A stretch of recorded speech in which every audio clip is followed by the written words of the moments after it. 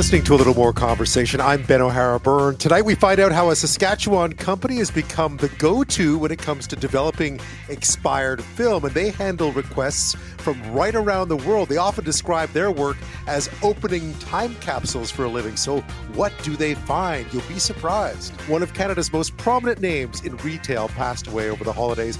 Harry Rosen started with a small loan and a big dream, opening a single store in Toronto back in 1954 that would grow to 17 stores across the country when he passed away at the age of 92. It's still a family-run business, and his grandson Ian is now president and chief operating officer. He joins me to talk about his grandfather's incredible life and rich legacy. She's helped some of the best in sports, entertainment, science, industry, you name it, learn how to overcome mental roadblocks to peak performance. And now Dana Sinclair has put it all down in a new book. She's here to talk about it. It's called Dialed In, Do Your Best When It Matters Most. But first, it's been nearly 7 months since that horrific crash involving a minibus and a semi-truck on the Trans-Canada Highway in Manitoba claimed the lives of 17 people, mostly seniors, on a day trip from Dauphin to the town of Carberry. On Monday, the Manitoba government announced what it will be doing in the next few years to improve safety at that dangerous intersection where the crash happened. We speak to the daughter of one of the victims of the crash about her mom, the life she lived, and her reaction to the province's plans. It's been nearly 7 months since that tragic crash on the Trans-Canada Highway in Manitoba near the town of Carberry claimed the lives of 17 people. We, of course, talked about it at the time on the show. It was a devastating event for the province, for the country, and specifically for the town of Dauphin, where many of those traveling on a minibus heading from that town to a casino near Carberry were based. It collided with a semi-trailer where Highway 5 meets the Trans-Canada Highway. It's a pretty popular crossing. It's also been flagged in the past as being a risk. There have been accidents there in the past. The causes of the tragedy are still under RCMP investigation. But yesterday, the province released what's called a road safety strategy report that really aimed to improve safety at that particular intersection. As I mentioned, a spot that had raised concerns long before what happened last June. The government review was launched to look at upgrades, potentially including traffic lights or an overpass. Police said dash cam footage showed the southbound bus went into the path of the eastbound truck, which had the right of way. In the weeks following the tragedy, the province did place some additional signage in the area, but the crossing remains controlled only by a stop sign. Here's Premier Wab Kinew yesterday. This is a difficult topic for all of us, but more so for the family members of those we lost in this terrible tragedy, and of course for the survivors. That was Wab Kinew, the Premier of Manitoba. Of course, he wasn't Premier at the time. The government, though, is committing $12 million to improve that intersection. There are medium-term fixes that include a roundabout. That will require some more study. Widening of the median to give drivers of larger vehicles more space to stop, such as a minibus, and take care when crossing. And a restricted crossing U-turn or R-cut, which demands that you sort of go up the highway and turn around and come back. One of those three options will be selected through public consultation later this year. It should be completed by fall of 2026. Carberry Mayor, though, Ray Muirhead, says he'd like to see the speed limit near the intersection reduced. So even if they could reduce the speed back to 70 or 80, the difference of 10 or 15 kilometers could make the difference between survival and non-survival. Well, it's no coincidence that the Premier and others made this announcement in the town of Dauphin yesterday, first meeting with the families of the victims before making this report public. Sharon Wiebe's 87-year-old mom, Claudia Zurba, from Fork River, north of Dauphin, was one of those lost on that awful day. The family were amongst those who met with the government yesterday for an update. And Sharon joins me now from Alberta. Sharon, thank you so much for your time tonight. Thank you, Ben. Thank you for having me. Hello? I was thinking back to that day, obviously. I can't imagine, and my condolences to you as well and to the family for what happened on that day. But I was looking at the photos of your mom, and I often wonder sometimes, we see the images and we see the names. We don't know much about the lives they lived and the people they loved. Your mom sounded like a hell of a woman. My mom was full of life, living life to the fullest. She lived alone on the farm where we were all raised, all five of us children, with my mom and my dad, 27 miles north of Dauphin. She drove to Dauphin often we always joked because she was a better driver than, well, she thought she was a better driver than most of us because she would always say, turn here, go there, watch this, watch that. So she was an avid gardener. She, had lots of friends in the neighborhood, sang at the church. She wanted to be involved in, if she was invited to something, she'd go. And she'd usually go on her own. Yeah, it was mentioned that she loved to travel, she loved to shop, and it sounded like a trip to the casino in Carberry would have been something she would never have said no to. Correct. And it was actually the very first trip that she's ever taken on her own without my dad or, one of my siblings. So it really was, it really gave her that freedom to go do something without, one of us accompanying her. I mean, take me back a bit to that day, if you can. I realize how tough this stuff is. I know you're in Alberta, and how did you learn about what had happened? Oh, well, that's a traumatic day. You're right, and I just want to acknowledge, if anybody is listening, before I tell you a bit about that day, if anybody is listening, that their parent or their grandparent or was on that bus trip that day, and they haven't spoken to the media yet, or even anybody else who has had, family or friend or somebody really close to them that has been, killed in an accident, like this, whether it was at that intersection or somewhere else. I understand why they don't come forward to talk, because it's like ripping a wound open over and over. It's difficult. It's stressful, and for some people, it's easier to not talk about it, and I've been there. But now I realize I need to talk about it because we are the voice of those people who cannot speak any longer. So that day, my husband and I were south of Okotoks, about 2 hours, and I had a little bit of time, so I wanted to call Mom because I hadn't spoke to her in a few days. And actually, I meant to call her Wednesday evening, but I know she's tired in the evening, so I didn't call her, and I thought, I'll call her Thursday. So I called her, and there was no answer. And I thought, well, that's strange. At this time, she's usually always home. And it was around 4 o'clock Manitoba time. And I thought, well, where could she be? Because if she went to town, she always went first thing in the morning and was back shortly after 12. So I called my sister, Adrienne. She lives about 2 hours from Mom. And I said, and I had already heard about the bus accident. One of my nieces in Brandon had already posted that there was an accident on Facebook. And I was like, okay. I had no idea my mom was going. No, I had no idea. Like, she had never taken a trip on her own ever before, as I said earlier. So I called my sister and I said, hey, do you know where Mom is? And she said to me, where are you? She goes, are you alone or are you with Al, my husband? And I said, yeah, I'm with him, and I'm in Cardston, which is 2 hours south of Okotoks. And I said, wait a minute, was Mom on that bus?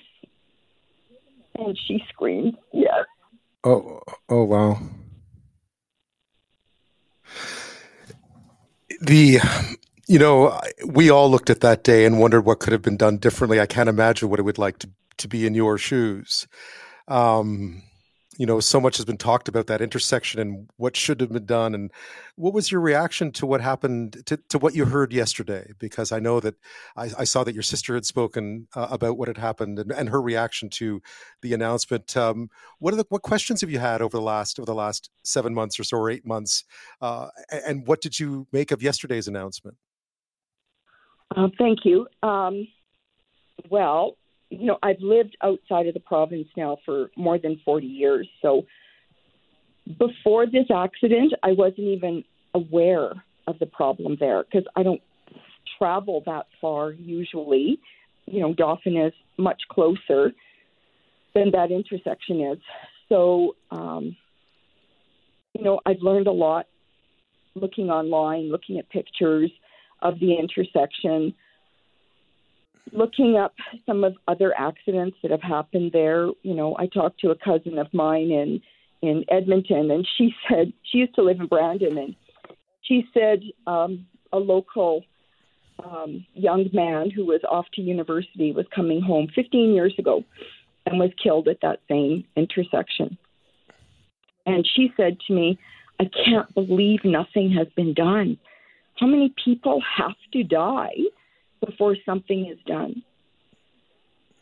So I was really looking forward to yesterday's press conference. And to tell you the truth, I was very disappointed in what came out.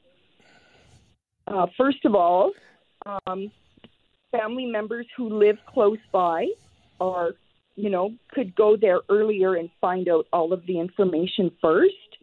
I asked to be part of that, even though I live 12 hours away. I was denied. So I said you could just have a separate Zoom link that it would have been private. It would just have been, whoever doesn't live in the Dauphin area. And when you consider that many people have passed away, I can guarantee you there is immediate family members that live beyond the Dauphin area. And we are being left out. So I'm speaking on behalf of all of them that, maybe some would have been there, maybe some wouldn't, but we should be given the opportunity. Nothing that we really know specifically has been done. Lines have been painted on the road and some signage has been put up, but we don't know what that signage is. I don't know what that signage is. My sister was at the event yesterday. She doesn't know what that signage is. What I'm saying is something could be done more immediate.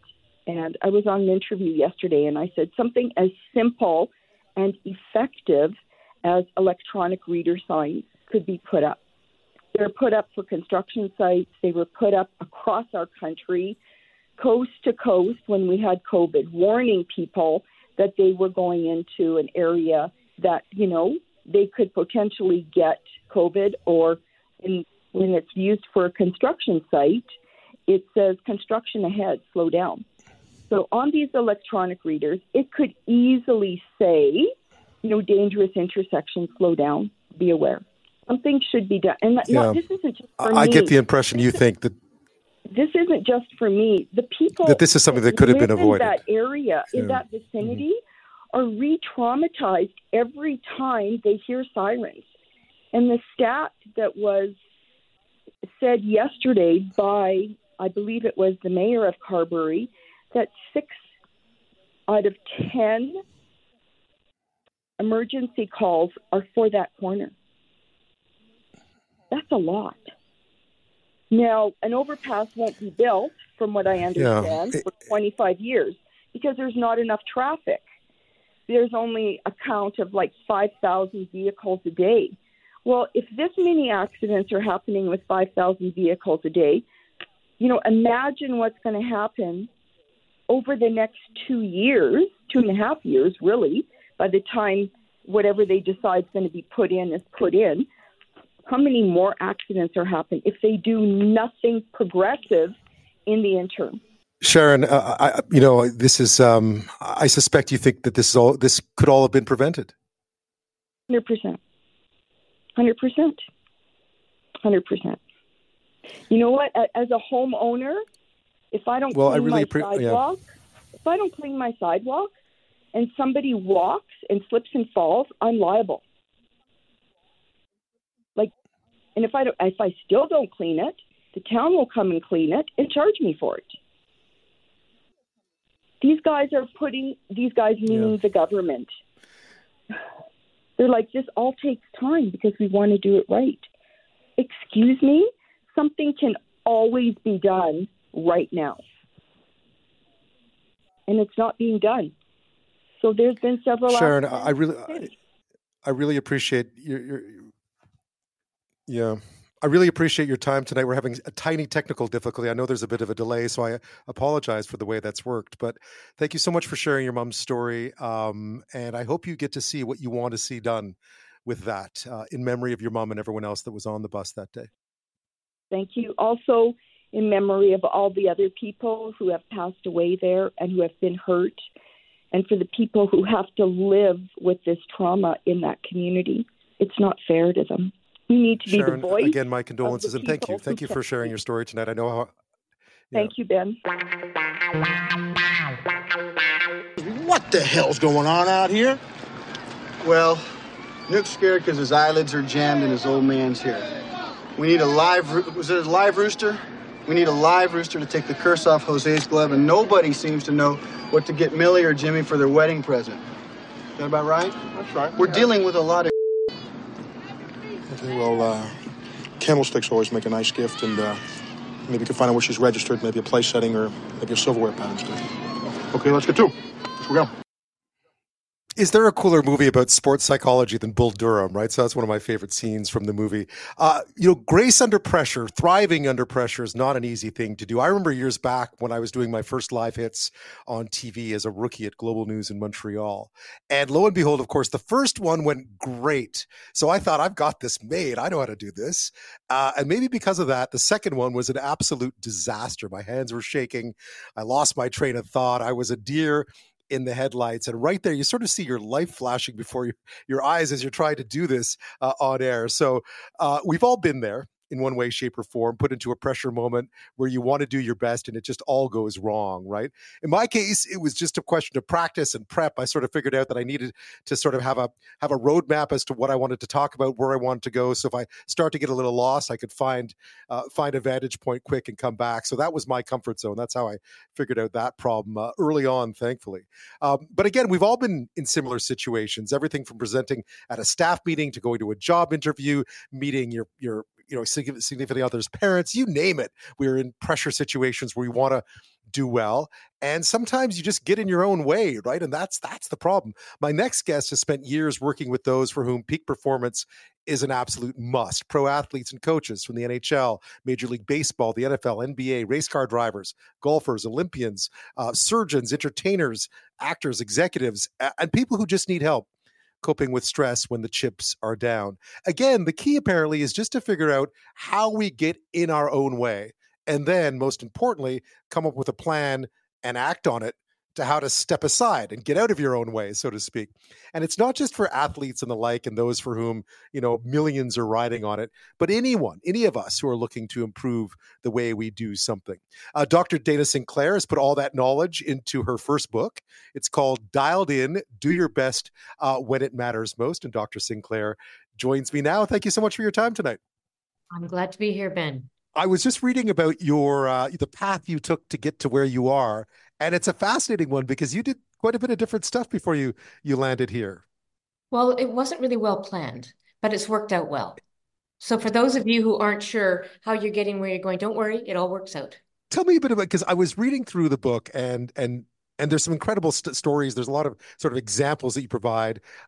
But it sort of came down to me about this whole idea of fear, of just being fear of failure, fear of a whole bunch of stuff. And that puts us under pressure, and that all gets in the way of doing what, performing as we hoped we would perform. And I know you work with a lot of incredible people, a lot of really gifted people, but this isn't just for them, right? Not at all. It's for everybody and anybody who wants to be just a little bit better. And, we're all performers. Everybody wants results. We all want to be good at what we do, but it's hard in those pressure moments sometimes to get to what you've got. And that's what the book is about. How do we get in our own way? And I should mention to listeners, there are examples here that go everywhere from professional hockey, both on the ice, behind the bench, professional baseball, to people, trying to get through job interviews. So there's a huge, you paint with a big brush here, but what traditionally gets in the way of all of us? It is learning to control our emotions when we really want something or when it's meaningful.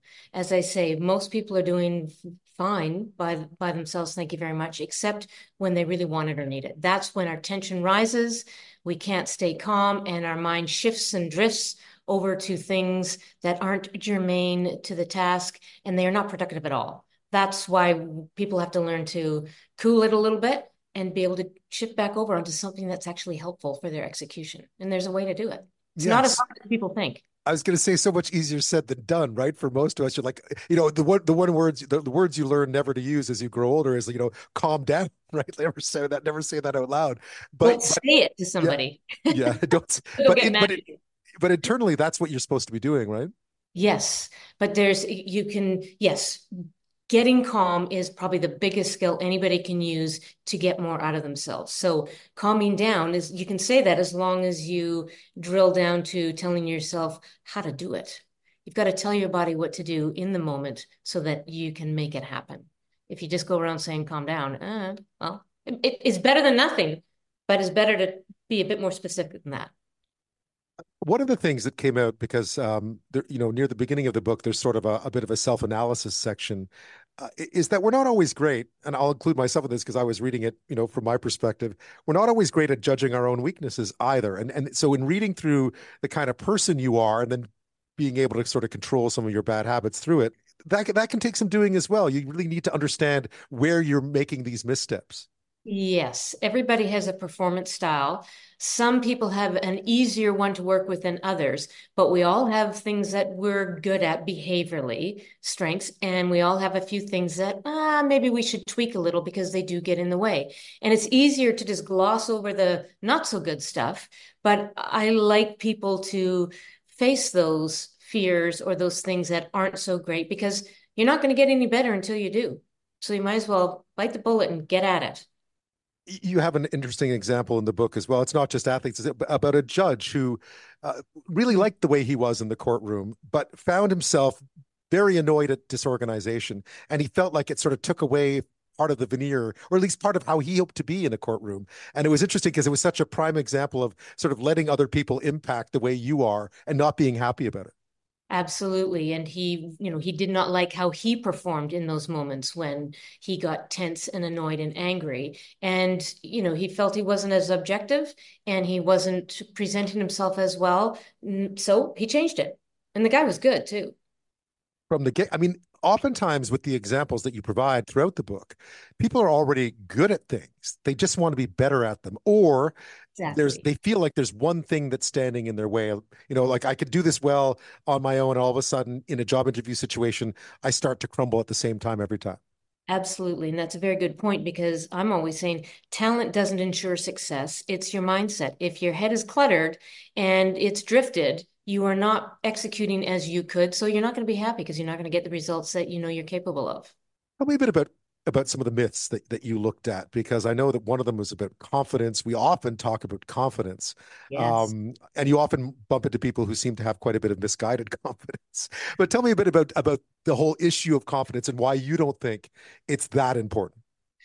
In terms of actually performing, it isn't as important to me as other things because I feel performing well is more about what you're doing and what you're focused on as opposed to how you're feeling. Feelings can mess us up at the wrong moment. So I always say that confidence it's overrated. You might want it. It might make you feel calmer, but it doesn't necessarily translate into doing better. You had a good example with someone that you worked with who I think was on American Idol about that very issue. Absolutely. This wonderful person. I spoke to them after their first audition, and I expected to be, hearing all sorts of whoops and hollers. She had to perform in front of Katy Perry, Lionel Richie, and she got through. And what do I hear? I can't do this. She was freaking out. Everybody's so much better than me. They're more confidence. I don't have any confidence. I can't do it if I don't have confidence. And I stopped her and said, wait, didn't you just do it without confidence? Oh, yeah. I said, well, how'd you do it? Oh, well, I have a really good voice. Okay. So then we, could set the stage for then learning to talk about what do you need to do in the moment. I don't want you focused on how you feel and how worried you are.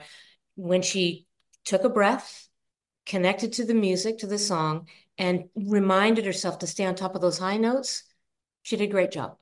So after that, whenever she talked about confidence and I'd look at her and she'd say, oh, yeah, yeah, yeah. Okay, doesn't matter, doesn't matter. It's overrated. Yep, stay on top of those high notes. Okay, got it. So works anywhere. How does that translate into I was trying to think of other examples of times where, I mean, maybe it's a presentation at work. Maybe you For need to, sure. yeah, I mean, it's all of that. As you Oh, said, we're all eating. performing all the time. Talking to your boss, talking to your kid, talking to your spouse, getting into trying to avoid a conflict situation, getting annoyed with someone being cranky. There's all every day, all day, people perform. It's just sometimes it's easy because the stakes are low or you're good at what you do. It's when, again, that pressure mounts, it's under pressure that we need to maybe prepare a little bit differently. I had someone ask me this week about sort of envisioning success. There's a lot of talk these days about sort of picturing yourself doing what it is you want to be doing. Do you think that works? I do, Right. but I like to talk about it a certain way. I think daydreaming is a great thing. Lots of people say, "Oh, you shouldn't daydream." Sure, you should.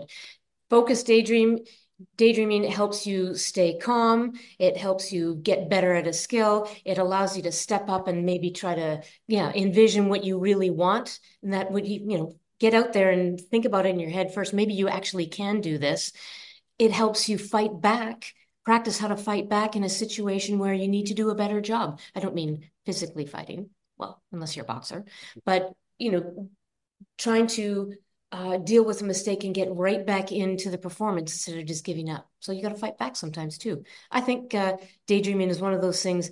Do it for 5 seconds and then go off and do something else. You do that 3 times a day, and you might see some changes in how you feel about things and in some of your results. So yeah, I'm all for it. Dr. Dana Sinclair is with us. She's a performance psychologist. Her new book is called Dialed In, Do Your Best When It Matters Most. I mean, it was astounding the sheer volume of people from different walks of everything that you worked with. When do people generally call on you?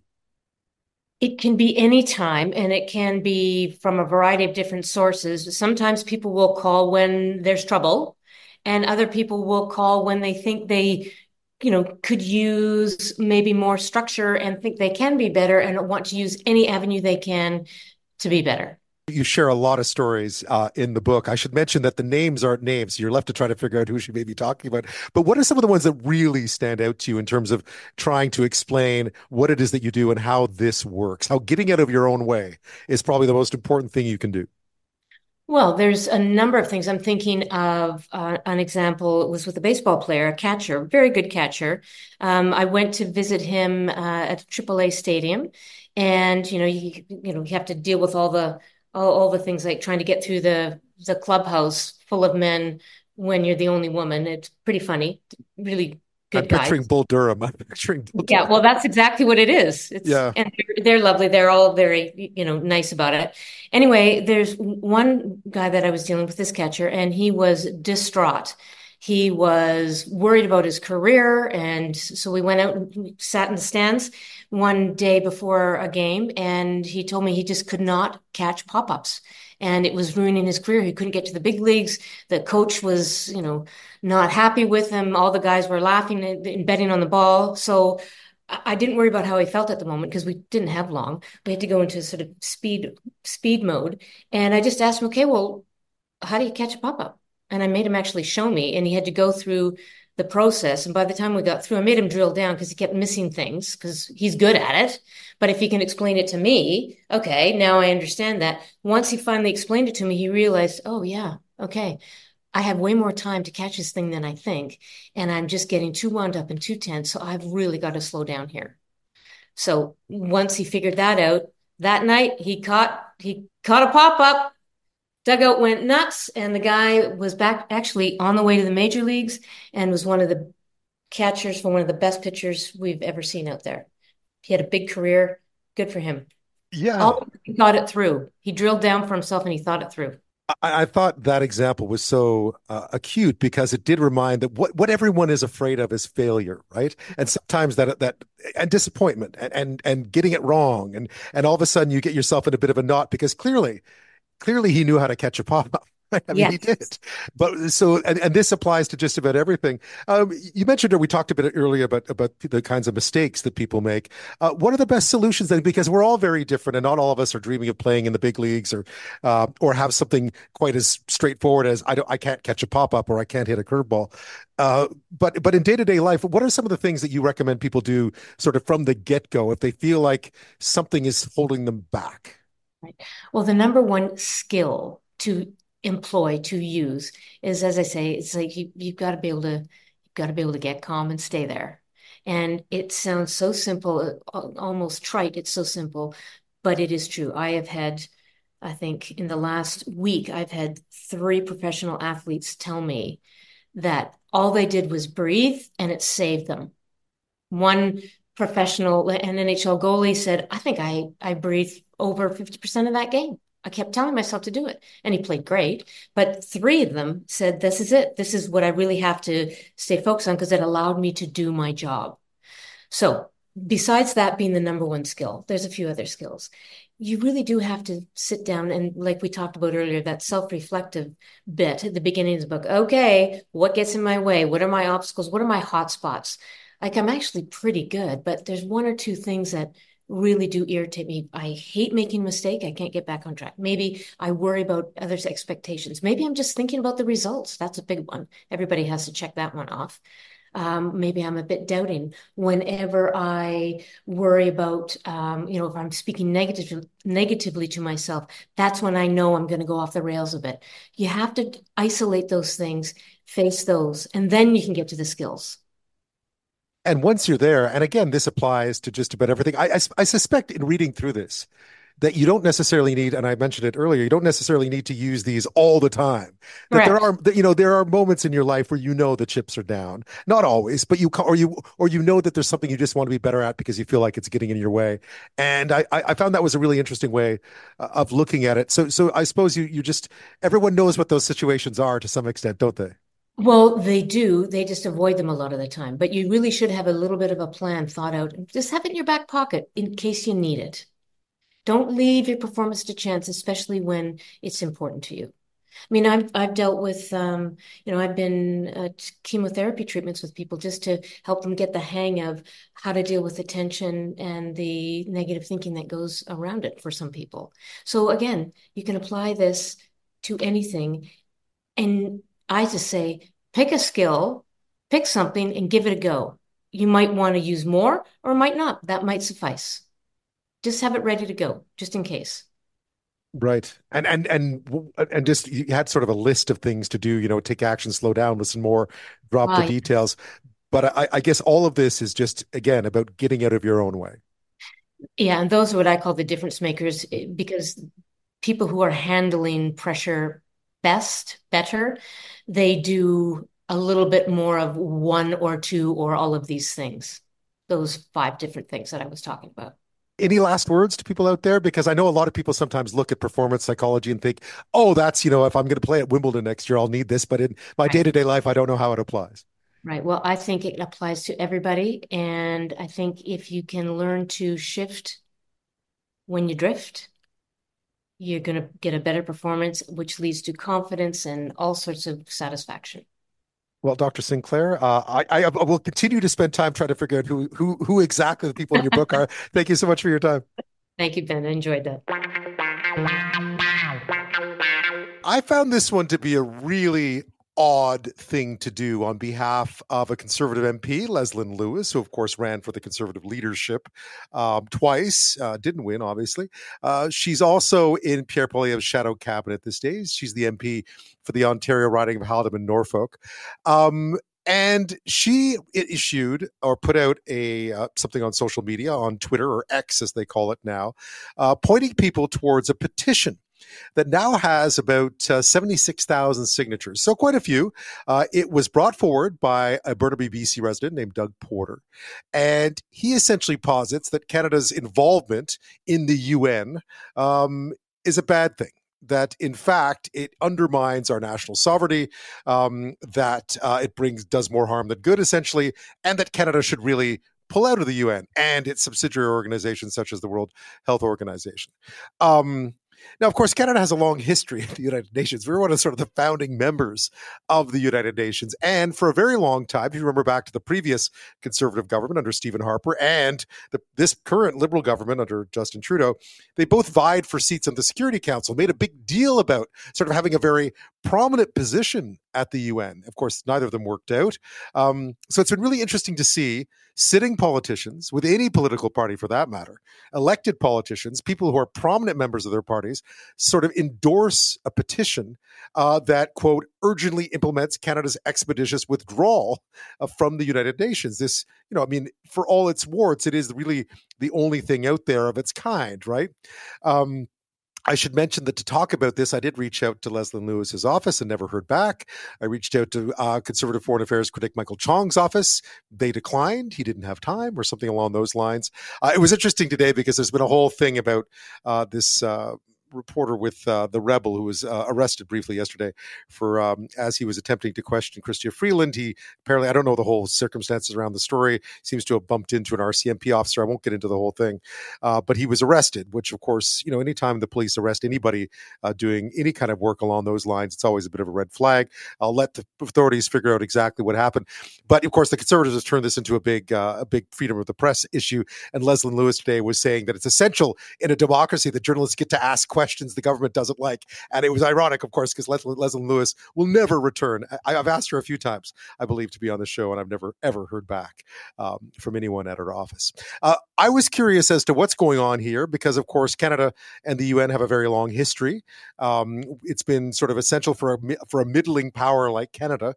These multilateral organizations have always been a big benefit to us because we get to be heard where might isn't always right, as would often be the case in other organizations. So I wanted to but without denying the fact that there are some issues with the United Nations and the way it's constructed. And again, the United Nations is the world as it is, not as we believe it should be. So is the right move here, if we're not happy with, even for people who aren't happy with the way the United Nations is, and some of the commitments we make under the auspices of the UN, should we just, in street hockey terms, pick up our net and go home? Or are we better off as a country trying to, force some changes, or at least try to see some changes within the organization that we think are needed? Michael Manulak is an assistant professor, rather, of international affairs at the Norman Paterson School at Carleton University. Michael, thank you so much for your time on this one. Yeah, happy to be here with you, Ben. What do you make of this? I mean, it's rare that we talk about Canada's role at the United Nations unless something bad is happening generally. But this has been a far more sort of interesting discussion because I've never heard anyone sort of bring up the idea that maybe Canada shouldn't be part of the preeminent international organization. Yeah, it's a little bit surprising, to be honest. To my knowledge, no country has ever left the United Nations. You do see some of this on Fox News and so on in the United States, and so perhaps there's a bit of an echo of that conversation. But I have to say, I was struck and more than a little surprised to hear about this and then to read the petition. Tell me a bit about the petition itself, because there are many issues with the United Nations in terms of which countries sit on which committees and so on. But this doesn't have much to do with the substance of what the UN is up to. It's more about ideas of sort of sovereignty and the Sustainable Development Goals, which is an interesting one because they're non-binding. But what does the petition say exactly? Well, the petition looks at Canada's engagement in the World Organization, mentions in particular the World Health Organization, and some of the challenges that participation in the organization has meant means for Canadian sovereignty. In particular, it looks at the Sustainable Development Goals, which are a set of non-binding goals, as you mentioned, that were established in 2015 to pursue things like an end of world hunger, to tackle climate change, to promote gender equality, a whole range of different 17 goals in particular, I believe, and then a number of other indicators in those following from those. But looks at the Sustainable Development Goals perhaps as an undue infringement on Canada's sovereignty, and therefore advocates that Canada withdraw from the organization. Well, I mean, because they are, if you read the Sustainable Development Goals, they are aspirational at best. I mean, they are what they are. They're sort of a set of good intentions. So down to brass tacks then, because I don't believe that anything the UN decides is necessarily binding for a country like Canada. What threat is there then to Canada's sovereignty or independence of action when it comes to being part of the UN and sort of and being party to these initiatives? Yeah, I mean, there are a range of different agreements in the context of the United Nations. So, for example, there are decisions that can be taken in the context of the UN Security Council that are binding upon all members. And Canada, as you're probably aware, hasn't sat on the UN Security Council since I think 1999, 2000 was the last time we had a seat on the council. So in those cases, there are some limitations of Canadian sovereignty, but that is a form of participation that all countries have agreed upon, and Canada took it upon itself to pass Parliament, through Parliament legislation that the United Nations Act that brings Canada into the organization and accepts that. There are a whole bunch of other binding treaty-based commitments that Canada undertakes that are affiliated with the United Nations. For example, many of the UN specialized agencies have a treaty basis in international law that can prove binding in international law. But Canada takes these decisions, and has always taken these decisions in its own self-interest, right? Canada accepts certain costs in terms of its sovereignty. We do lose a certain degree of autonomy in terms of our movement, but the benefit of having other countries similarly bound brings overall benefits to Canada, and that's why Canadian governments have been strongly supportive of the UN system since the beginning. Yeah, I mean, successive governments have struggled to try and get a seat on the Security Council, which would tell you something about government's overall support, not just for the UN, but being seen to be part of an important part of the UN.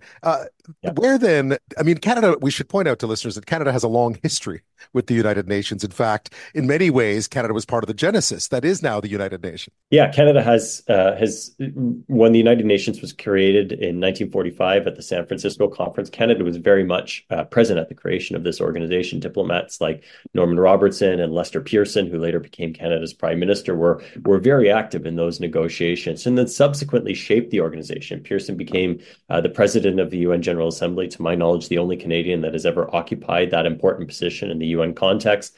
Canada really built its network in the United Nations and was very effective through a series of crises very effective in promoting and protecting its national interests and ensuring that Canada and Canadians had a voice as major international developments were underway.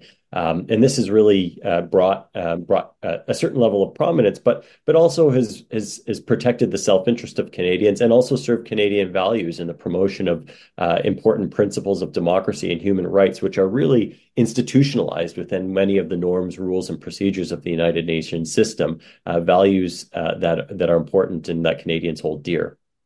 It's strange to see a country such as Canada, and you're right, a country that is not huge, but has carried perhaps outsized influence within the UN context, especially being able to be seen as a bit of a mediator between some of the major Security Council powers like the UN, like the US and the UK and other countries. At least, that was kind of the legacy that we've had at the organization. Has much changed in the 21st century? I mean, much like the European, I was in England for the whole Brexit debate, and much like the European Union, people who want to find holes or problems with the United Nations don't have to look very hard, because there are clear issues with the UN and the way some countries ascend to the head of certain groups and so on, even though they have horrific human rights records and so on. There are many faults, warts with the UN, but it is the only body of its kind that we actually have. Yeah, that's absolutely true. What's important for I think everybody to realize is the United States or the United Nations reflects the world that we live in, right? And the world that we live in is a messy place. There are many governments who have, as you've mentioned, terrible human rights records. They victimize their own populations and so on. And we have to work alongside those countries. And in some cases, that involves getting our hands dirty to a certain extent. But in a lot of cases, it provides opportunities for addressing these types of human rights violations in a way that would not be available if an organization like the United Nations were to lose its legitimacy, were to become less central to international politics. And so Canada really has an interest in being at the table for these big conversations. And sometimes it is challenging to work alongside these regimes that we question, to see them ascend to heights within the Human Rights Council, for example, and to play that role. But that's, as I mentioned, a reflection of the world that we live in. Michael Manulak is with us this half hour, Assistant Professor of International Affairs at the Norman Paterson School at Carleton. We're talking about Canada and the UN. Of course, you may have seen articles about a petition circulating, one promoted by Conservative MP Leslyn Lewis. I've noticed that Pierre Poilievre and Michael Chong, the foreign affairs critic, have not said anything about this. It calls for Canada. It's it's a petition started by a citizen out in Burnaby in BC, but it calls for Canada to withdraw from the United Nations for issues of sovereignty and so on. Michael, I guess when one looks at the UN in 2024, you can see places where it would need reform. The organization seems to have had a very tough time reforming itself. But where would you begin to make it an organization that Canadians can Canadians are a little disillusioned with the UN these days? Yeah, I mean, UN reform has been a longstanding challenge, and I think I think the first place is UN Security Council reform. Clearly, the P5 veto-wielding members of the Security Council reflect the balance of international power from 1945. And many countries are looking at some of the geographic limitations and some of the changes in the current global situation and saying this is not representative, not reflective of the world that we live in. The United States has thrown its support recently behind UN Security Council reform, but this is institutionally a real challenge, as we face with many institutions, national and international. Anything that requires fundamental constitutional reform, which would require amendments to the UN Charter, so really the constitutional basis of the United Nations, there are some real challenges, and that's why I think a lot of times we look at kind of procedural measures, as we have in the Canadian context with respect to the Senate, for example. But I think that reform would start there, and that Canada has engaged to make the United Nations and the Security Council more procedurally effective. And I think that Canada has played a very constructive role in many of these institutions in pursuing reform. And I think one of the points I think I would underline is that, and we often get this sense that somehow we're participating in the United Nations because of our values, that the real hard national interests are pursued through the G7, through NATO, maybe the Five Eyes. But that couldn't be farther from the truth. Canada has always participated in the United Nations to pursue its hard national interests. And as we face increasing challenges as the world is changing, we have to recognize that the United Nations is very much the operating system upon which all of these other institutions are predicated. And so Canada needs to, I think, not look at stepping back its engagement, but actually recognizing that we are existing in a pivotal moment in the history of the United Nations, where many governments who have values that are very different from our own are seeking to rewire that organization at a fundamental level. And just as we are stepping back in our engagement in the United Nations, just as the United States may be stepping back in its engagement, these organizations are stepping forward to ensure that their own nationals occupy prominent positions within the secretariats of these organizations. They are seeking to undermine or challenge norms around sovereignty, around the privileges that powerful states have vis-a-vis less powerful states, and they are seeking to fundamentally alter this organization. And so this is the time where we should not be taking a short-sighted view, stepping away, recognizing the challenges that this organization faces, but actually stepping up our engagement as a way of ensuring that the norms that we value, like democracy and human rights, which are very much institutionalized in the DNA of the United Nations, are preserved and, in fact, augmented. Yeah, I compared it earlier to whether you stay and play, whether you disagree with a call or you pick up. It's a street hockey analogy. They're always great in politics, or whether you pick up your net and go home. So the petition itself, verbatim says negative consequences on the people of Canada far outweigh any benefits. And I suppose, that's you could find examples to try to make that case. But it strikes me that really what Canada should be doing is playing a leading role in trying to shape the UN to be more like we would like it to be. Yeah, I think that's absolutely right. And I think just to key onto that issue of the negative consequences outweighing the benefits, I think that there are a lot of really important benefits that are overlooked. The work of the different UN agencies, specialized agencies like the Universal Postal Union, the International Telecommunications Union, these organizations are actually fundamental to the lives of Canadians in ways that are taken for granted all the time and overlooked by Canadians. Things like the delivery of international mail, standards around telecommunications that span the globe. All of these things are fundamental to the daily lives of Canadians, and UN agencies are fundamental to making those things happen and to work so well as they do. So we shouldn't take that for granted.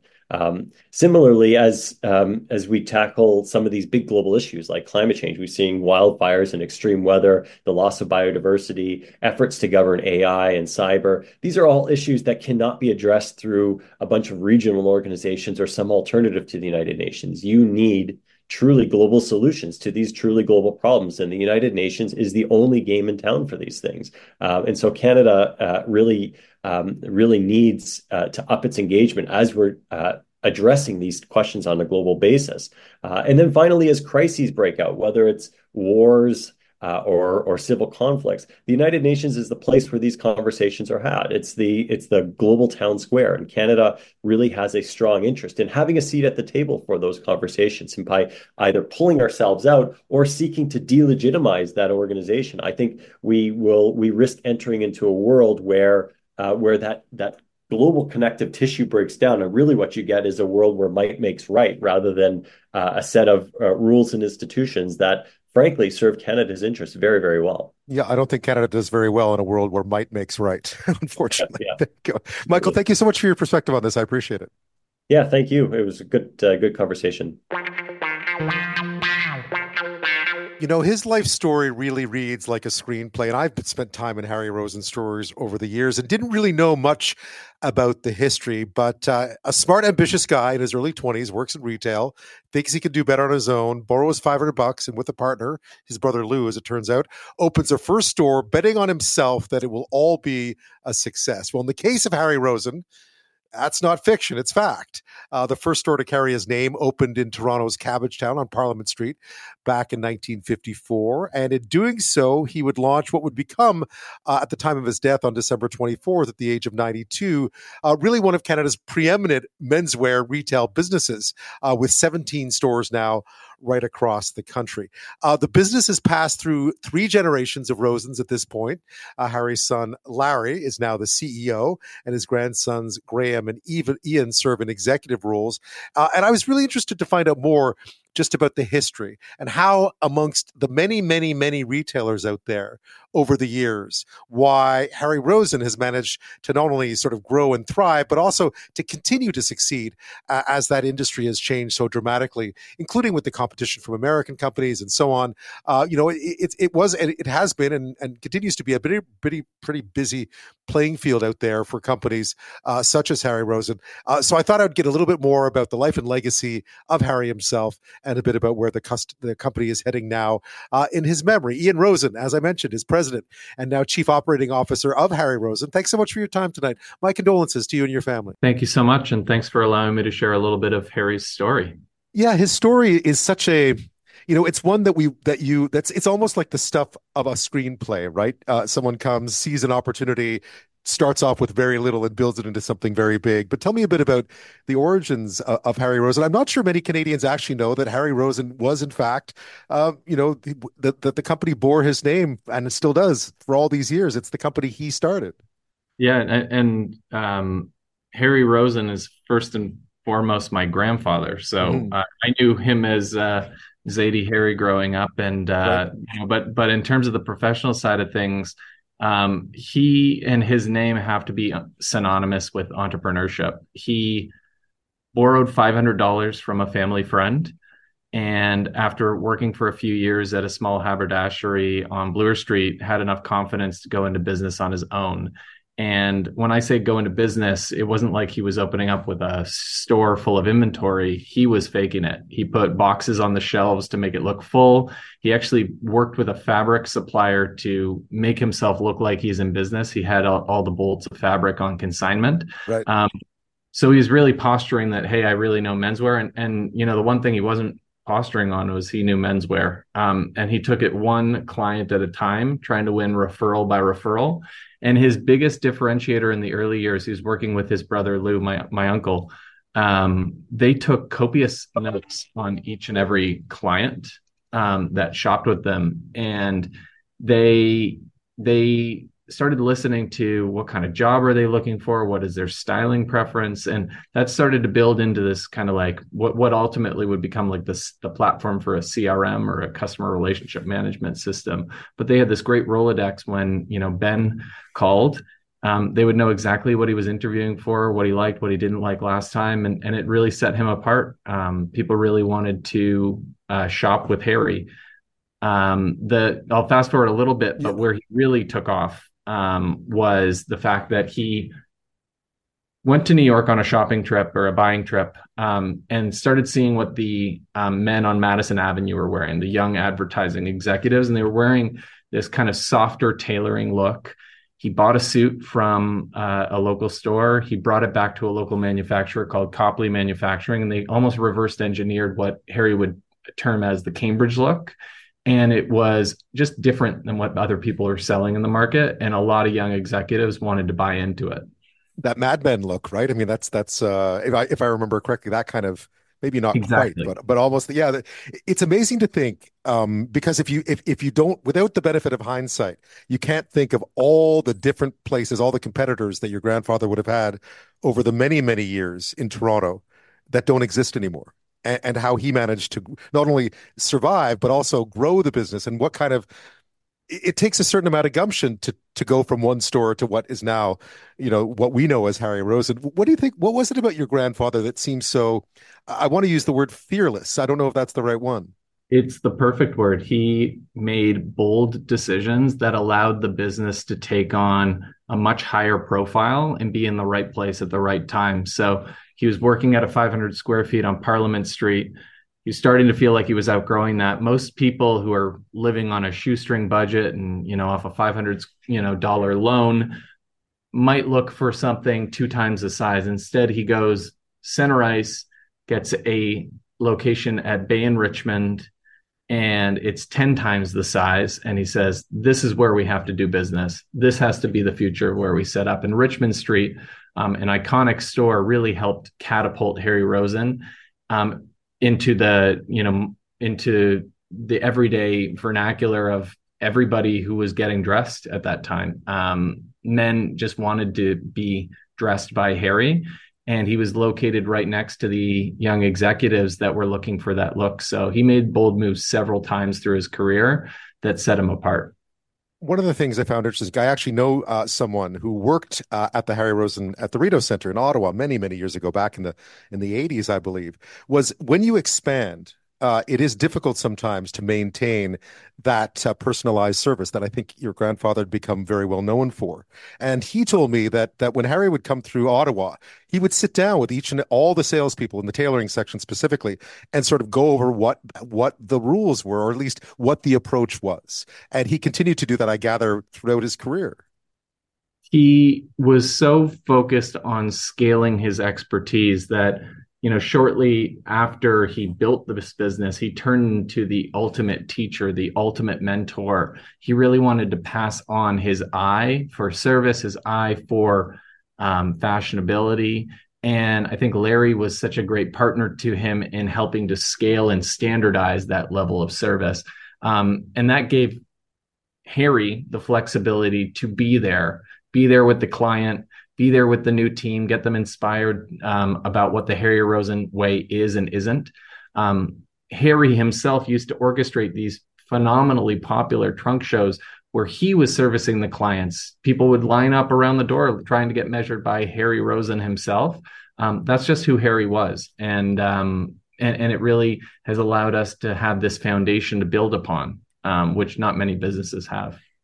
I mean, I don't want to wax too poetic, but I get the impression he just always liked what he did. And I don't know if that's also an exaggeration, but he just liked clothes and liked putting people into stuff that made them feel good. He loved the energy and excitement of being on the floor. One of the greatest things that I've been reflecting on the last number of weeks is the fact that I got to spend so much time with him on the sales floor, where right. He was really a king among anybody else on the floor. His feet never touched the floor. He had such an eye for when a customer might have done the horseshoe, came in, touched a few piles of put their hand on a few products and weren't serviced the way he might want them to have been. And in classic Harry fashion, and I saw it several times, he'd follow them right out the door and say, is there a reason why we didn't have what you were looking for? And that's the kind of listening that he brought to his position. And this is when he was in the role of chairman and CEO, right? It's not like that was his full-time job. He just was so passionate about it. Yeah, if the customer had asked who are you, he could have just pointed up, right? It is, yeah. That's an incredible skill. I'll even tell you the number one story I have gotten over the last 2 weeks from so many people has been, I can't tell you, this great, incredible man serviced me, fit me for an incredible event. It was a big interview, it was a big wedding, whatever it is. And only after they had actually paid for the deposit did they find out it was Harry Rosen who serviced them. And I've heard that story 15 times from 15 different people, and I'm sure it's happened hundreds and hundreds of times because Harry was so hands-on with how he was a presence in our business. Ian Rosen is president and COO of Harry Rosen, and he's joining me now. We're talking about the legacy of his grandfather, the Harry Rosen, who passed away on December 24th. And there's been just a ton of tributes to him since that happened, and we've been looking back at his legacy, the legacy of the business as well. You've changed. Harry Rosen itself used to be very much a bricks and mortar, sort of great customer service, as you mentioned. You grew the digital side as well, and that's been a big difference because it happened, I gather, just before the pandemic. So when the pandemic hit, although people were, didn't have to wear suits to work anymore and that kind of thing, the company seemed to be in a pretty decent position to take advantage of the fact that people couldn't leave their houses anymore. Yeah, it's been an incredible era of change for us as a business. And I think really the thing that's allowed us to be so flexible and forward thinking has been this idea that, the customer ultimately gets to define what service is. The customer gets to decide what fashion looks like and feels like. We get to put our point of view on top of it. But the customer gets to dictate what is in market, what is popular. And we've been very focused on listening to the client the whole way through. And when it comes to something like online, which people have continually said, like, you're a traditionally brick and mortar retailer. Well, if we can provide a different level of service by having a competitive online offering to our clients who love shopping with us, then we're enhancing their experience of shopping with Harry Rosen by providing that service. Does it need to be our core focus? Do we need to be an online only platform? Absolutely not. And it's why we've been able to build our business with a bit of a point of view rather than just proliferate. And that's a huge distinction for us. I'll give you a very quick example, and I apologize for rambling, but when we took the business online, we not only thought about building a great online experience for customers who go to www.harryrosen.com, we said, well, we've trained this incredible amount of people at the store who have client relationships that go back 10, 20, 30 years. How do they bring their business online? How do they change their business using this new frontier? We actually built them an application that allows them to curate the website down to a single page that gets received by their client, and the sizes are already populated. So we were almost mimicking this idea of what's the great part of shopping at Harry Rosen? Well, my guy or my girl understand what I'm looking for. They lay it out on a table. They have it ready for me. My appointment's quick and efficient. Well, going online, how do we replicate that with the clothing advisor steering the person to say, hey, here are these great pair of page pants. You're a size 34. Here are all the colors we have. Add it to cart. They'll fit you. Get it shipped to your home. Come see me when you need something different. That's kind of how we've been approaching growth, but keeping that kind of core vision that Harry had, which is listening to the customer in mind. It must have been the last I saw. I know you were interviewed a few times with Nordstrom upped and left. And of course, I associate a lot of your stores with a lot of the same malls. So whether it's the Rideau Centre in Ottawa or, out in Vancouver, even Toronto, it's not been an easy time for people in your business. What do you think has helped? What do you think is the challenge with the Canadian market? I guess part of it is just I live out west now. I grew up in Montreal. You're selling two very different kinds of clothing to those two audiences, right? The infrastructure that we've built to run a national business with so many local and regional differences to it is expensive. And I think what a lot of people have, come up against is this idea that you can take a cookie cutter approach to Canada.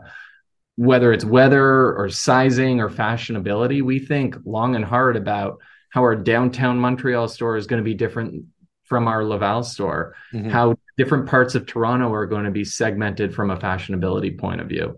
We're down to that level. It's manageable for us, but it's a stretch. I can only imagine doing that at the department store level. And that's why we consider ourselves, and we'll always consider ourselves, a specialty store, because we're specialists when it comes to menswear, and we're specialists when it comes to Canada. And that's all we're trying to do. Yeah. It's when you look back at your grandfather's legacy too, I can only imagine he probably wasn't a big fan of, sneakers with suits and so on, but you're right. You change with the times. Where do you see things going from here? Because again, there are fewer competitors, I guess, but also we're seeing kind of the hollowing out a little bit of some of the downtown cores, whether it be downtown Toronto or downtown Vancouver. It's just a bit different than it used to be. Where do you see yourself going in the next little while? And also, in honor of your grandfather's legacy, and your father, of course, is the CEO of the business now.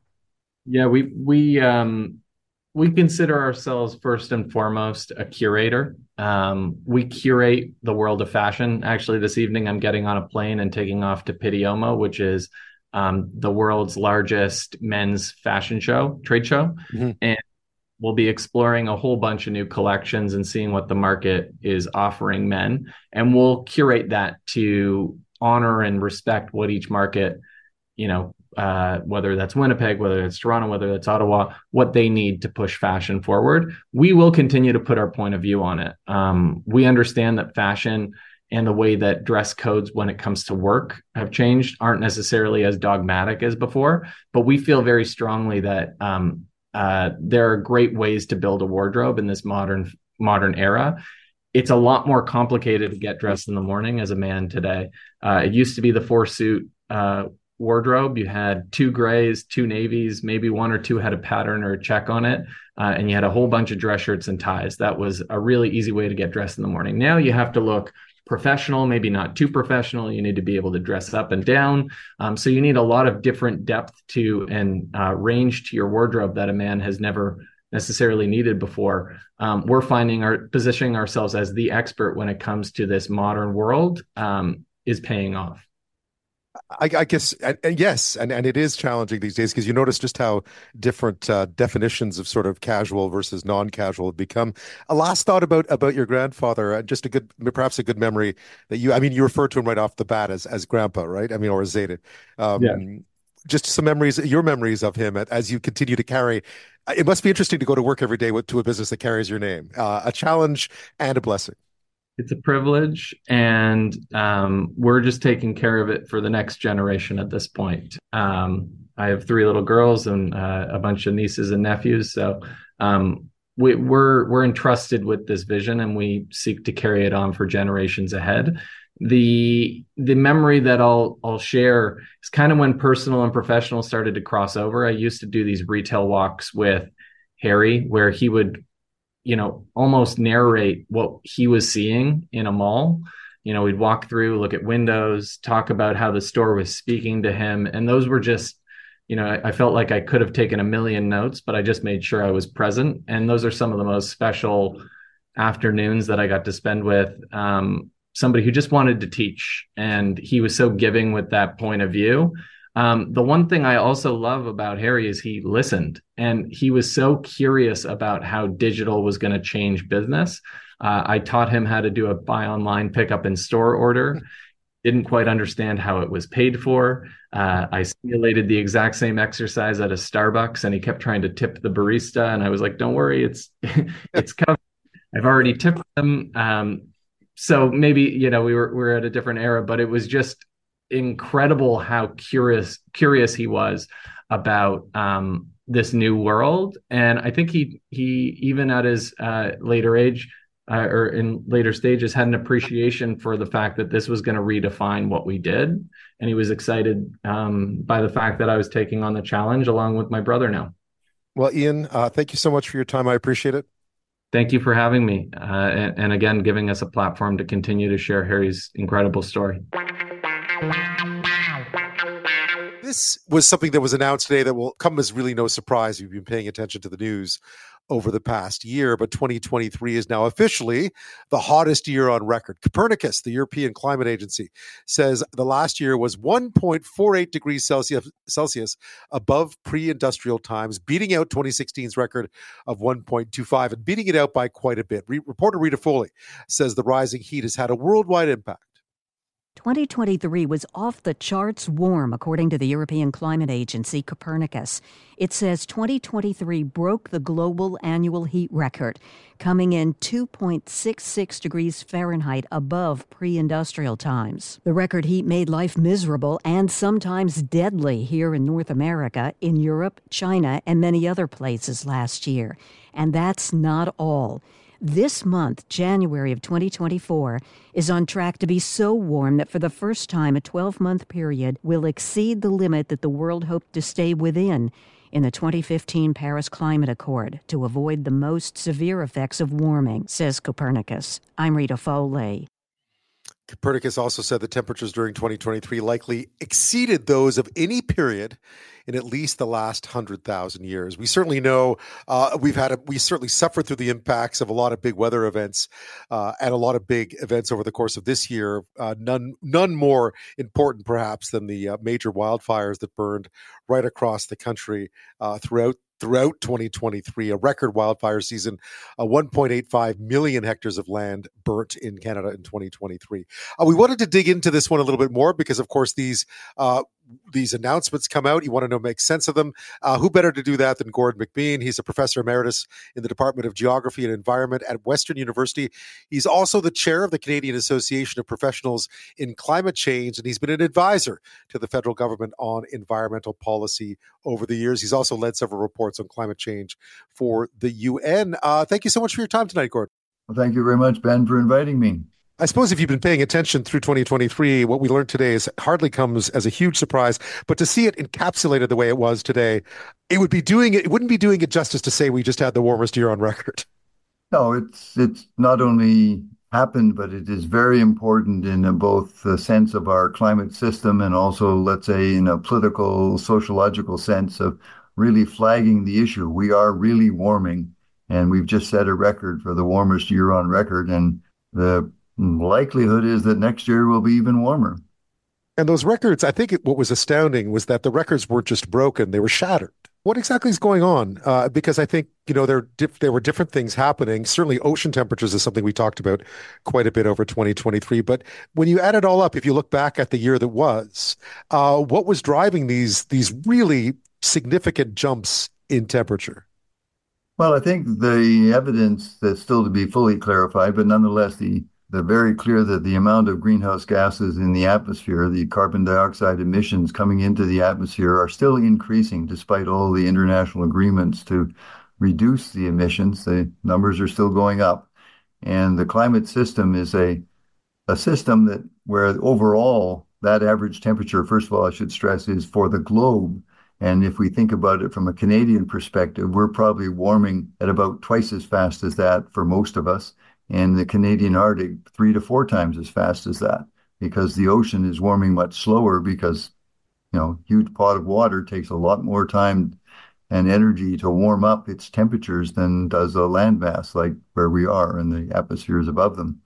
So we're seeing this major change, and it really stepped up, and we're now at essentially 1.5 degrees Celsius warming than we've seen in the past. And that was what had been agreed to be as our target internationally. And that gives it special symbolic and political significance. Yeah. When there were a lot of examples this year of temperatures in the far north that were simply astounding. I mean, there were some record temperatures way up north this year that really were cause for pause, I'd say.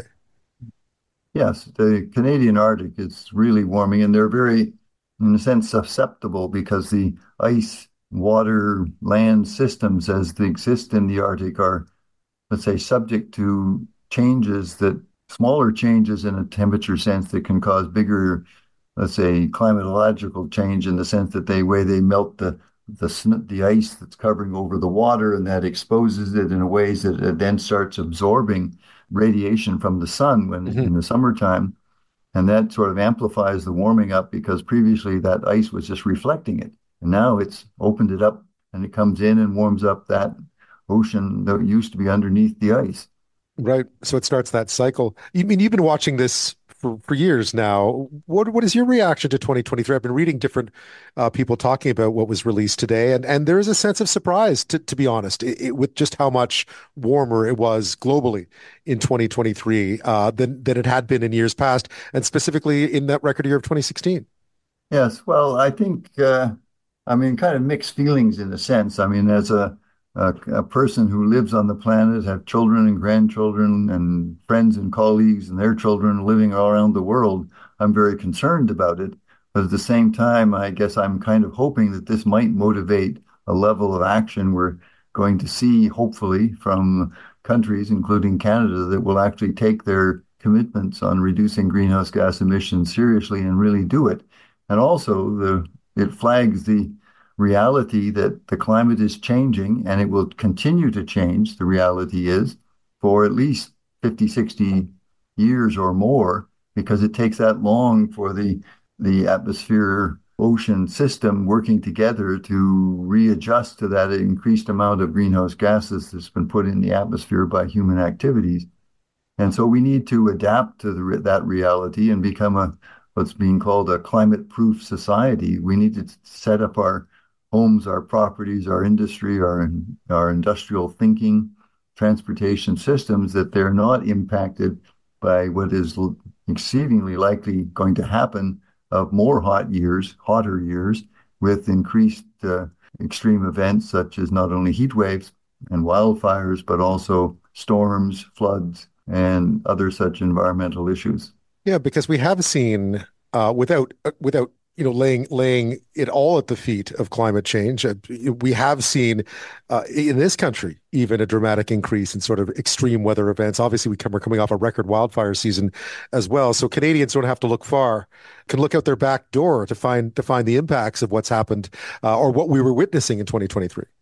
Yes, definitely, and we need to say, well, it's time to, if we haven't done it already, it's time to take action so that when these extreme events like wildfires, which seem, well, I'm sure are more likely to happen in the future as we continue to warm, that that nice country property you have with the house on it that you've so enjoyed all these years is not sitting right next to trees that are connected to the full ecosystem of the wildfire threat. And so you don't end up with a wildfire in your house burning up with it. Gordon McBean is with us. He is a professor emeritus in the Department of Geography and Environment at Western. He's chair of the Canadian Association of Professionals in Climate Change. You already mentioned that 2024 may well be warmer than 2023. There are some other things going on here. It's an El Nino year, right? So there are some other things going on that may have had some impact last year and are expected to have a bigger impact this year.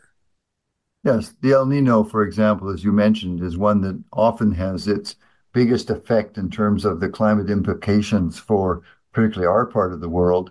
It's an ocean atmospheric event that happens, in a sense, naturally, and in the equatorial Pacific Ocean north of the equator.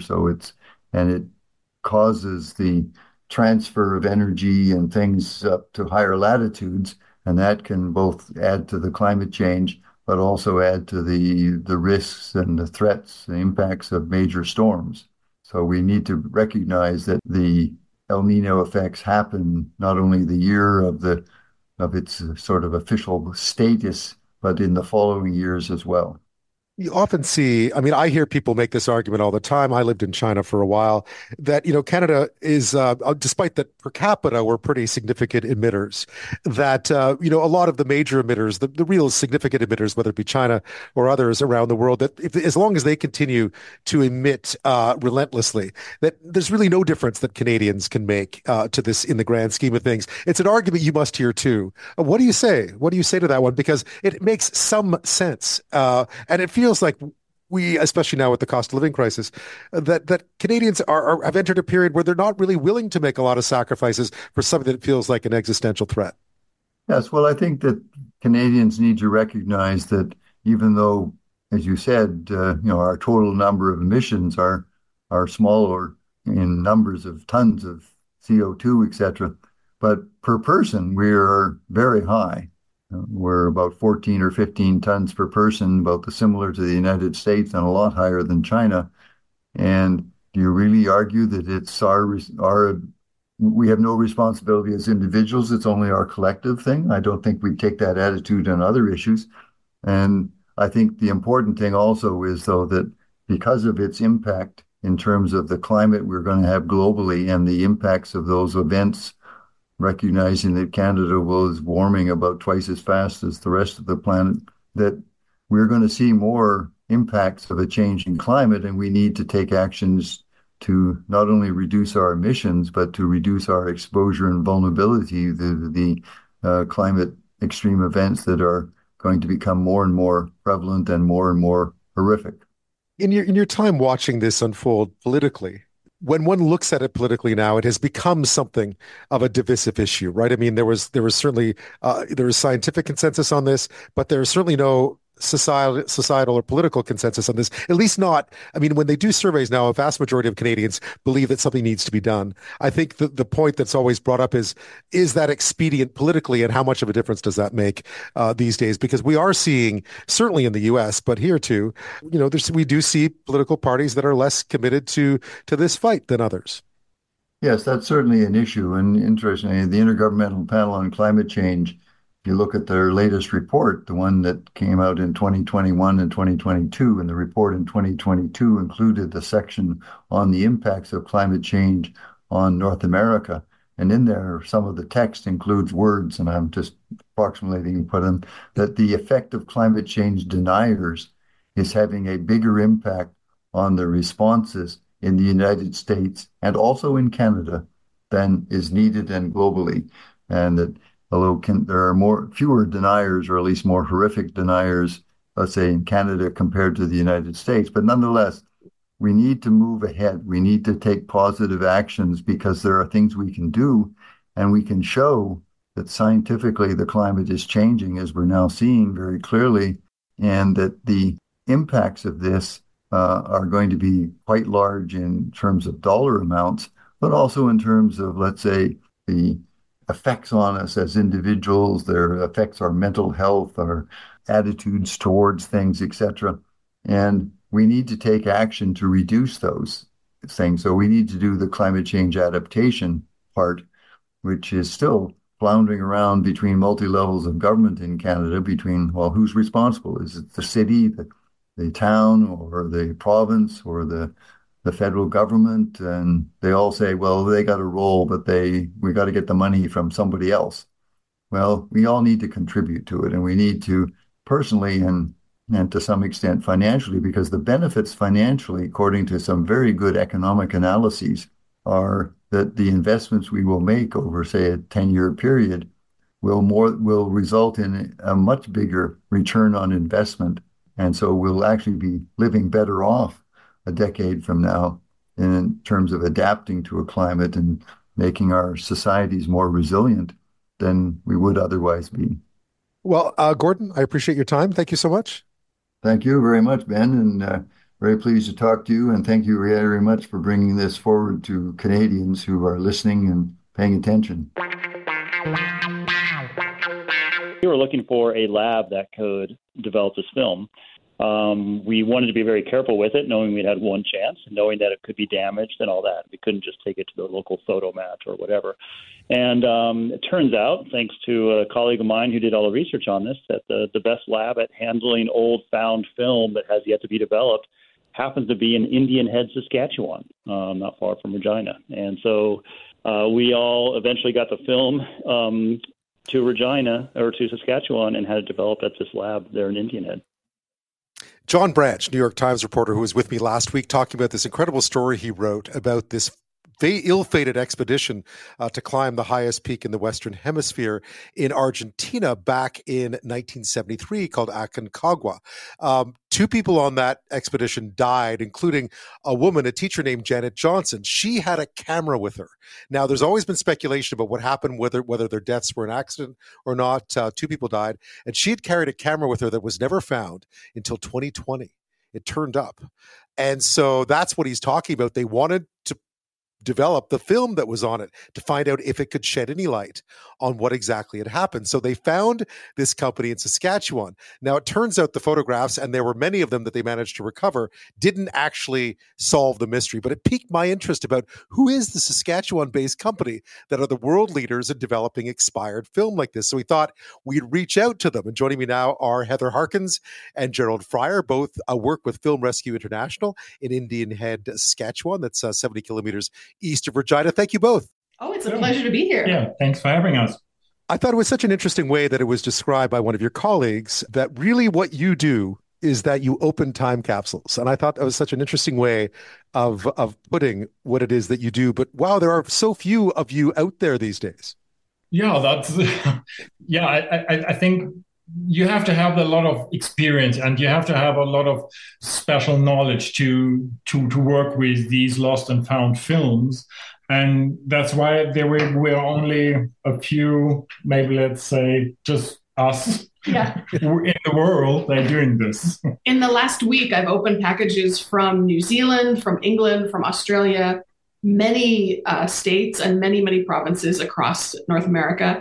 People really are finding that there aren't that many places who still do what we do, both in terms of processing undeveloped material and in digitizing formats that people are finding it hard to find now. Yeah, I think that's the thing.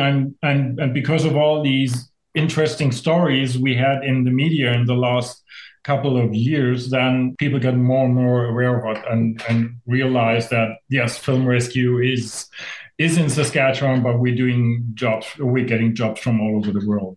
Yeah, Heather, tell me a bit about what the average package looks like, because I can kind of picture it because we all find film, rolls of film, undeveloped rolls of film lying around, and probably less and less these days. But these are some people really want to know what's on those pictures, for better or worse sometimes. It's true. And for me and my job, it's like every day is Christmas morning. It's a whole lot of what's this? And sometimes even after I open the package, I ask myself, what's this? So it's very often a box from some other thing that this person does, their hobby or an old Amazon package. They've put their home movies or their film negatives or their videotapes, whatever they have in there. There's often an explanatory note. I found this in my Nana's purse, or I bought this camera at an auction. I'm not sure what this is. And then it's my job to figure out what it is as clearly as possible to help the darkroom do their job, or the transfer technicians do their job, making new digital copies of this material. So, Gerald, tell me, because the way I came to you, of course, was because we did an interview last week with John Branch, who's a reporter with the New York Times, and there'd been a camera discovered 50 years after the fact of an ill-fated expedition on a very tough mountain to climb in Argentina, and there'd been a camera that was suddenly appeared in 2020, and obviously they really wanted to get those pictures developed, and they did, and you were the ones who made it happen for them. But just the process of it, because it must be challenging. A lot of these film rolls have sat there for a very long time, untouched, waiting to be developed. Yeah, so with these rolls from the Argentinian mountain, we were quite lucky. So because they were in a kind of freezer for the last 50 years because they were covered in ice and snow on that glacier. So, and that was for us, that was the good thing, because there was no moisture in that, because they were in a bag, or one was in that camera. So we were really lucky because we got amazing pictures out of that, and they looked like they were shot just yesterday. So, but we also got some other stuff just recently from the Yukon Glacier, and there was the different thing. So there was nothing on it. The emulsion was nearly deteriorated. There was nothing to get out of it. So I remember that camera we got from Alaska, completely covered in rust. Yeah, right. So that's why we were so lucky, and everybody was so happy to see these amazing pictures that came out of these rolls that we got from this expedition, from this glacier tour. Yeah, because Heather, I guess you are, in fact, the last resort, right? I mean, by the time film arrives to you, you're the last line of defense in all of this. How does it work? How do you actually make it make it happen? Because my mom used to be a photographer and she used to develop film in our back room. And I remember all the smelly chemicals and so on and how it worked. I'm picturing that. I'm picturing sort of trays and tongs. And I'm not sure that's how it still works with these rolls of film. Yes and no. So it worked. It's pretty much the same like the people did 30, 40 years ago when they had their darkroom at home. What we're doing, it's more advanced, but it's not like a 1 hour photo. No, and we have tweaked the chemistry to boost the contrast as much as possible. With older, antiquated, expired film, it tends to be fading at that point. So we have a chemical approach that works as hard as possible, but as safely as possible to recover whatever image we can get out of there. And then after we finish processing, we do scan the material and sit down with it and try a little digital editing to pull out any remaining image. So it's a really careful and, again, slow process, but when it works, it's incredibly rewarding. Yeah, you must have to sit down with the people who send it in and sort of walk them through a bit of what it is you're going to do, because there are no guarantees, obviously. Yeah, we try to do that with our order form, which you can find on our website at filmrescue.com. It's a lengthy order form that asks you to do quite a bit of reading and interacting before you send us your material. And even then, we still get some curveballs and some surprises. And we do often have to check in with people. Yeah, such as, I know you can't go into great detail, but what kind of curveballs do you see? Well, just yesterday, I had to email someone and tell him that the 12 metal canisters of Kodachrome film he had sent us were all completely empty. Some photographer must have been planning to refill them from a larger magazine of film stock. So that was a heartbroken. And sometimes, too, we just can't recover image. So what I try to do in that case is send them a picture of what we do have and say, oh, I'm so sorry, there was nothing discernible. With our still film processing, we have a no image, no charge guarantee. So at least I'm not asking these folks for money, but it is disappointing when they're hoping to find, especially if they have a real dream of, oh, I was looking for this one picture, I'm sure we have it, of my mother. And then they get disappointed when we come back with nothing, or perhaps a photograph of a lamp in their mother's home as opposed to the woman herself. Yeah, it reminds me, of course, because I'm old enough to remember the time when photography was exactly as you describe. And now, of course, we live in this digital age where you know exactly what you've captured a nanosecond after you captured it. But there was so much anticipation involved in shooting pictures on film. And I can imagine that if it's been sitting or it's been found after many, many years, that anticipation must be exponentially higher. I think that's true. And sometimes there will be a note penciled in on the box or the can that a film is in, and people really think, okay, this is for sure what I'm going to see. I would even extend that now format-wise to some of the earlier digital formats. We just got a big box of mini DV tapes, high 8 tapes. We sometimes get VHS tapes. Very similar. People think they remember what's on them and they're really excited, and they kept this material around because they care about it, but we're not quite sure what we're going to be delivering to them once we do get that material at Film Rescue. Yeah, we have that story from that photographer from Boston, and he or his partner, they sent us 4,000 rolls of film. Material from the 1960s, from the 1970s, and this guy, he was MC in one of these famous Boston music halls, and he became friends with Ron Wood, with Rod Stewart, with all these big names from the rock and roll area. So, and then he kept all his rolls unprocessed in his Boston home.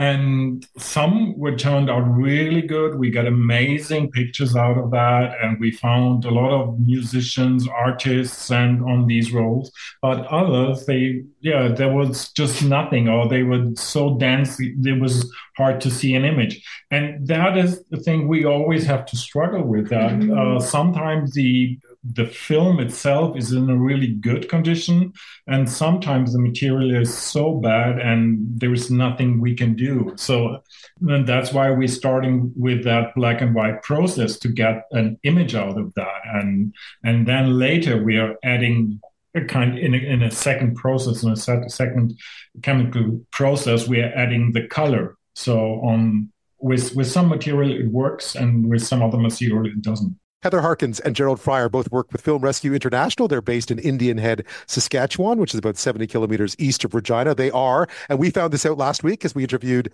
John Branch, the New York Times reporter who wrote this incredible story called Ghosts on the Glacier about this ill-fated expedition up a summit in Argentina back in 1973. A camera was recovered in 2020 from one of the two people that died on that expedition. And it was Film Rescue that developed those pictures. You can see them in the New York Times, by the way. They did a fantastic job with them. They didn't reveal what happened, but they certainly added a lot to that story. There must be reasons at times, because I remember back in the day, you couldn't bring every roll of film to the 1 hour film processing. There must be some surprises on those rolls of film as well that you have to, I guess, be delicate with the clients, right, Heather? It's very, very true. I have learned the most common answer to why didn't my parents ever develop this roll of film from their honeymoon? My mother left it in her lingerie drawer. Well, there's nudity on that roll. Right.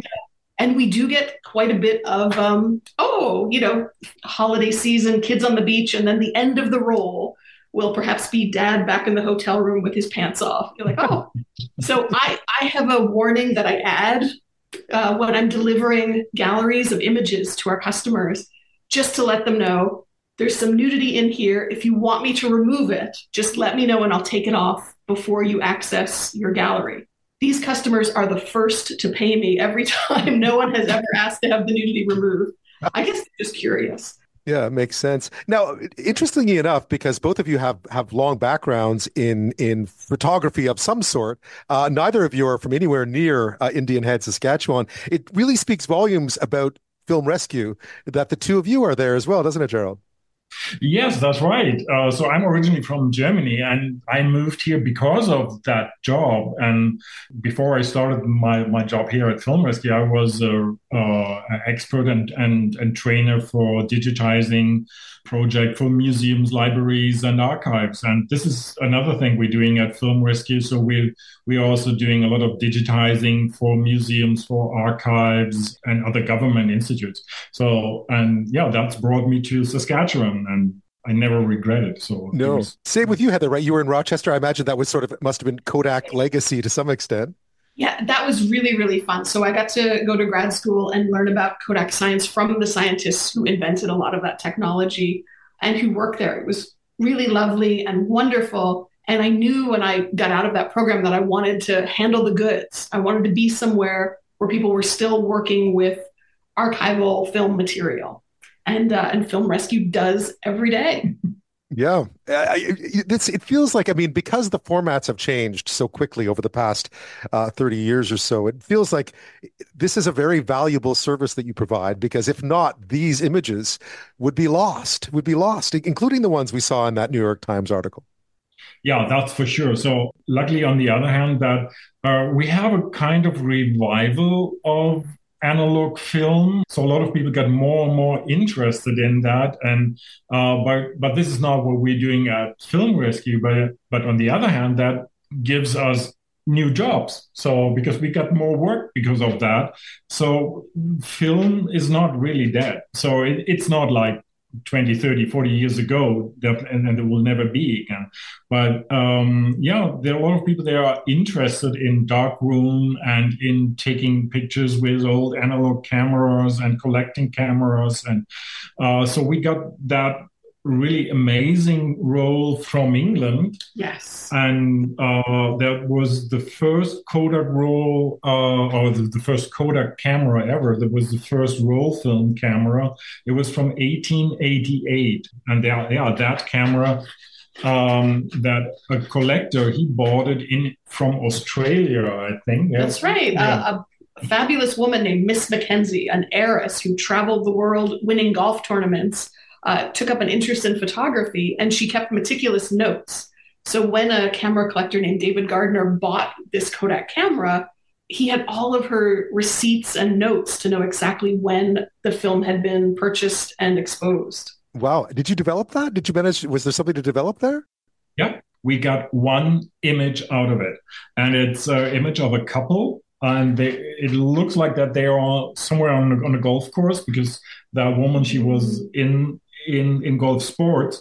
So we got something out of it, and that's definitely that's the oldest film that was ever processed. Yeah, and I should emphasize, we just work with expired film. So if you just picked up a camera this morning, you have brand new film, there are many fabulous film labs that will develop your new film for you. We'll be the ones you call after your film expires. Yes. Any caveats to people out there? Because again, there's always expectations, and as you mentioned, it's just expired film. But do you? I guess they can find this all on the order form. But do you have any sort of guidance to people out there who may be holding on to rolls of old film, wondering what might be on them? Yeah, my best tip is, if you can afford to do it, just get that stuff processed as soon as you can. Because the emulsion is not going to last forever. It's wonderful that we developed a negative that was over 100 years old. That was very unique. That was a very special piece. A lot of things, even from just 30 years ago, are not going to last too much longer. So if you're able to preserve your family treasures, I would urge you to do that soon, including your films, including all kinds of other stuff. Yeah, and well worth. I mean, clearly for both of you, coming from the U.S. and from Germany, the move to Indian Head, Saskatchewan, and if you didn't know that Film Rescue International existed in Indian Head, now you do, is obviously well worth the move. Definitely, yeah. Every day at Film Rescue, there was something new, and there was something to discover, and even for us with our professional experiences, there was always something to learn, and I think that's so exciting for us. Absolutely. Heather and Gerald, thank you so much for shedding some light on an organization in a place that I don't think a whole lot of Canadians know about, but I guess we're learning more and more about it now. Thank you both. Thank you. Thanks for having me.